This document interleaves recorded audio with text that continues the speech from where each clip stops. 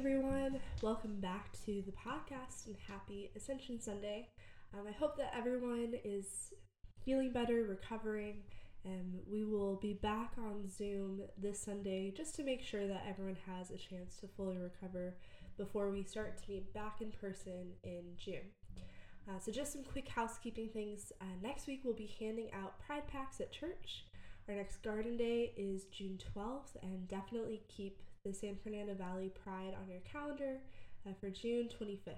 And we're raising money, so look out for the Facebook fundraiser. And of course, if you don't have Facebook, that's okay. You can also submit that directly to us, and then we can direct the funds to SFV. So I think that's all the housekeeping stuff for now. Really excited to see you all again in June. Oh, and also, last thing, join us starting this Wednesday for the first Batman and Theology group. And if you have time to watch Batman Begins from the Christopher Nolan series for our discussion, and if you don't have time, that's totally okay. Bob is going to share some select clips for us to talk about around the theme of what does it mean to be religious, especially religious in America.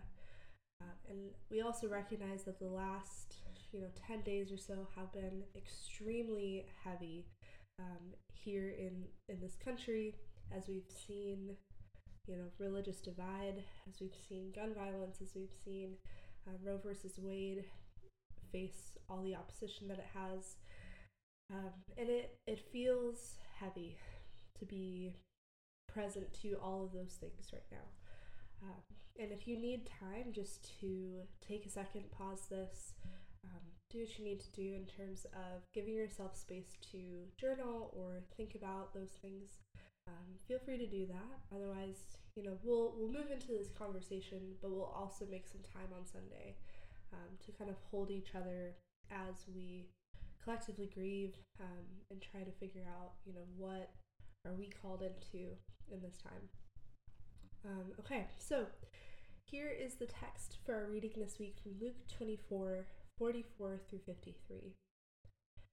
Then he said to them, "These are my words that I spoke to you while I was still with you, that everything written about me in the law of Moses, the prophets, and the Psalms must be fulfilled."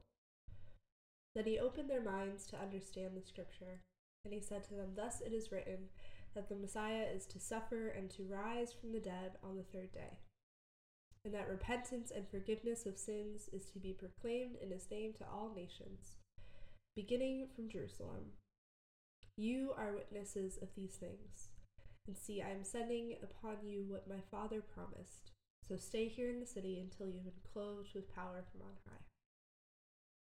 Then he led them out as far as Bethany, and lifting up his hands, he blessed them. While he was blessing them, he withdrew from them and was carried up into heaven. And they worshipped him and returned to Jerusalem with great joy, and they were continually in the temple blessing God. The word of the Lord. So this text concludes the book of Luke, and then another version of it opens the book of Acts. And this is the bridge between the two texts. We've talked about how the author of Luke was the author of Acts as well, so it's kind of this part one, part two. And there are several differences between the texts, including the timeline and the fact that there are then visitors in the Acts text. And this is coming from Acts 1, 9 through 11.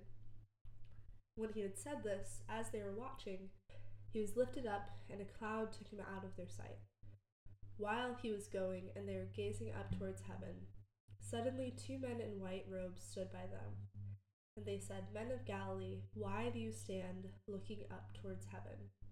This Jesus who has been taken up from you into heaven will come in the same way as you saw him go." So there are some who have dedicated, their entire careers to studying Luke and Acts. And we'll focus less on the specifics of the text and more on the proposition that they offer.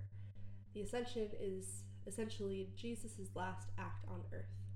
It is mystical and physical, and an interesting end, I think, to Jesus' time on earth. And if you think about the author of Luke and the story of Jesus as, a more typical story, it makes sense that there is no simple way to wrap up Jesus' time. He doesn't die, as he's already been resurrected, but he's no longer on earth either. And so in many ways, the ascension is an ending. There are several very interesting portrayals of the ascension in art.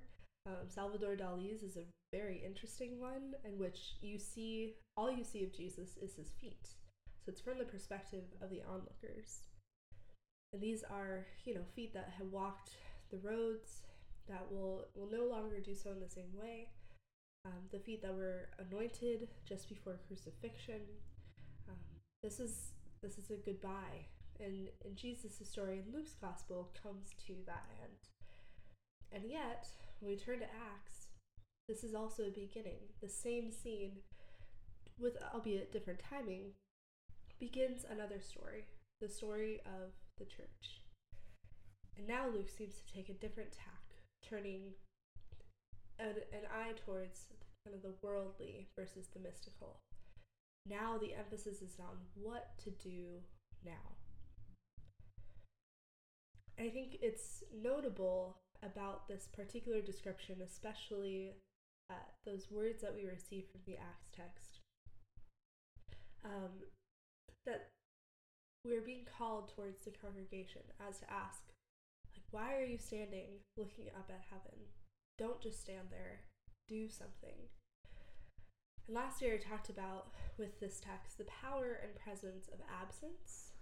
I referenced a quote from Henry Nouwen that says, "There's a ministry in which our leaving creates space for God's Spirit, and in which, by our absence, God can become present in a new way."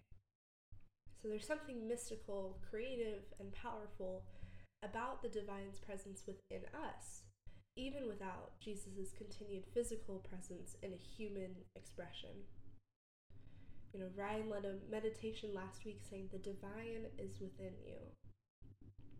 And even as Christ ascends, we know in this next week, where we'll talk about Pentecost, the Holy Spirit fills many with her ongoing presence. And so all throughout this narrative of the ascension, there's a creative tension between the mystical and the worldly aspects of faith and action. There's something super active and mystical about Jesus' ascension itself, and there's also something quite active and mystical about the continuing work of the church. Jesus goes as he is blessing them. So even in his departure, he's still leaving them with something. And at the same time, the disciples are kind of rebuked by these heavenly visitors. Don't watch heaven. We've already talked about how some strains of Christianity can get caught into kind of eschatological entrapment of focusing solely on a very specific vision of the afterlife that, maybe involves pearly gates and sayings about our time on earth, including, this isn't our home, which removes any accountability or responsibility for the state of crises here on earth. And so we've asked the question, what about earth as it is? What if earth is our home, which it is, and it's the home of future generations? Too. There's been a lot of really intense things going on around on social media, particularly from some very conservative strains of Christianity, that say we don't have a gun problem, we just have a sin problem. And even in this, there's so much removal of, one, I think, the truth of the matter, and two, kind of the responsibility to understand all of the different kind of hypocritical natures of what's been going on in our kind of daily news right now. That only some people are allowed to maintain their freedom over their body or their autonomy, and other people are allowed to take those things away. These are really hard things to understand, to balance, to talk about, whether to your kids or to your family, to your local community. And there's no right way. There's no one right way of being present to these things. But we do know that there has to be a balance that includes action, that includes reaching out to those who are able to make change in the policies, that we are able to support space for collective grief. Something Laura Armbruster said last Sunday had given me a lot of good time to think. I know we've had quite a lot of good conversations about huge concepts over the past couple of years. I mean, it's been incredible what kind of ground we've covered in these conversations. And I know that it can take a lot to consider heavy, important topics every week, even if they mean a lot to us. And y'all know, I know, that I can go off on rally cries for justice and shaking fists at the system, which is necessary to do because of how rarely you might hear it in other church spaces.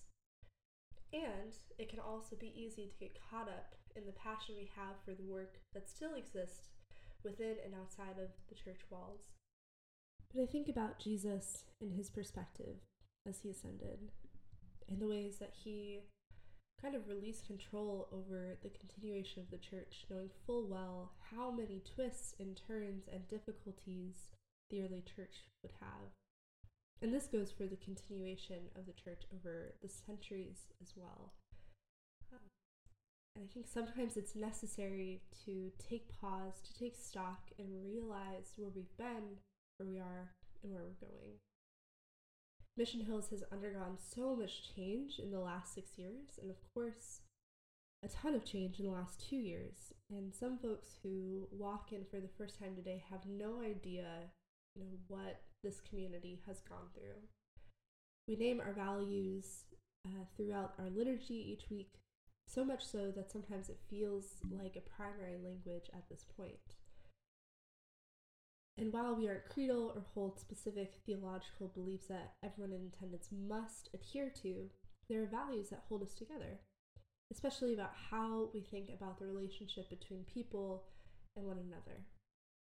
And so this week we've uploaded some graphics of kind of where we've been in terms of environmental justice, LGBTQ inclusion, and anti-racism efforts. And there's still plenty more to do, especially in our walk with anti-racism. But I also think it's necessary to take stock, to celebrate some of the things that we have been through and learned from together. At its core, we hope for Mission Hills to continue to be a space that, while it may feel like we have a lot of people come and go, it's been a landing ground for folks who've been burned by the church. We're a space that gives permission to take care of yourselves, even if that means not attending on Sundays. And, I think for some it might feel strange that our goal isn't necessarily to grow to a certain number, but rather to keep being a space for honest conversation, challenge, and meaning. We don't require anything to prove your commitment to the church. And we have a ton of people who would call Mission Hills home, but don't necessarily attend in person consistently. And we love that. We love that people feel that freedom to engage with the community in a way that's healthy and helpful for them. And as we've talked about before, by all intents and purposes, we're a pretty unique space, which I know you all already know. And I think it's something we're celebrating together as something that we've co-created. We implicitly try to be a community that's not focused inward, but focuses outward on how we go back to our other communities and actually live into the things that we talk about. So whether it's as a school teacher, a nonprofit organizer, an entrepreneur, a parent, a friend, we all have situations that take work to transfer from our Sunday conversations into the grit of day-to-day life. I'm on the denominations board for Transforming Communities, and I think it's been really powerful that other church leaders see what we do at Mission Hills and really express gratitude for the different ways of thinking about how church has been done and how it might be done in the future. Because between ecological crisis, the state of the overall capital C church, and daily news updates of violence and impending doom, sometimes we have to take a step back, ascend perhaps for a second, and take stock of the vision and the hope for this particular space. again, we've covered quite a bit of ground over the last few years, whether that's been in supporting COVID funds that helped out members of Mission Hills, neighborhood beautification days, protests for Black Lives Matter, or Wednesday night group and Sunday morning discussions. And again, it's taken every single person who's been a part of this to make it what it is. There is no way that any one of us could ever do these things alone, and that especially goes for the work of justice, for the work of love, for the work of being human and figuring out what that actually means. And so we want to create space this Sunday to kind of talk about that vision and hope, and also fill you all in on some of the things that Ryan's been doing behind the scenes and has now kind of come to fruition.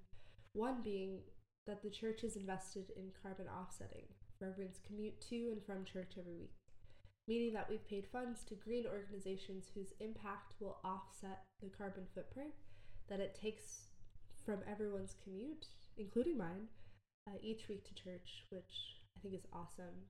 We are already a carbon neutral church, but this is a conscious effort to be carbon negative, meaning that we have a greater impact on the whole.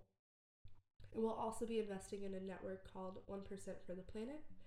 1% for the Planet is a network where small businesses and communities donate the equivalent of 1% of their total yearly impact to environmental nonprofits. And we'll have a couple of nonprofit partners that we get to build relationships with over time and also contribute to having, this greater carbon impact. And our environmental impact is a big part of who we are and what we stand for. And again, another marker of how far that we've come. The goal within this space is to continue to be a safe home for those who connect with the inclusive nature, the theological wandering that we call Mission Hills. And I'd like to think that there are few right answers inside these walls, and instead, perhaps just right attitudes. That we continue to yearn, lament, celebrate, and do life together, and that is worthwhile. The ascension means that there is stuff left up to us. And also, the tiniest garden is still a beautiful work of art. There's something about allowing ourselves to see this both and that is helpful for establishing a vision for the future of the church. To not just stand there and watch heaven, but to focus on the people around us, the issues around us. We need both that bird's eye perspective and the tangible in the day-to-day. How I could imagine how overwhelming it would be for the disciples in the wake of Jesus' ascension as they looked around and saw just how much work had to be done. It all starts by just pulling at one thread. In a quote from Ursula Wolf-Roca, it can be overwhelming to witness, experience, take in all of the injustices of the moment. The good news is that they're all connected. So if your little corner of work involves pulling at one of the threads, you're helping to unravel the whole damn cloth. So friends, let's continue to pull at the threads, to share love to one another in the process, to create space to grieve and to mourn, but also to get active and to not just watch heaven.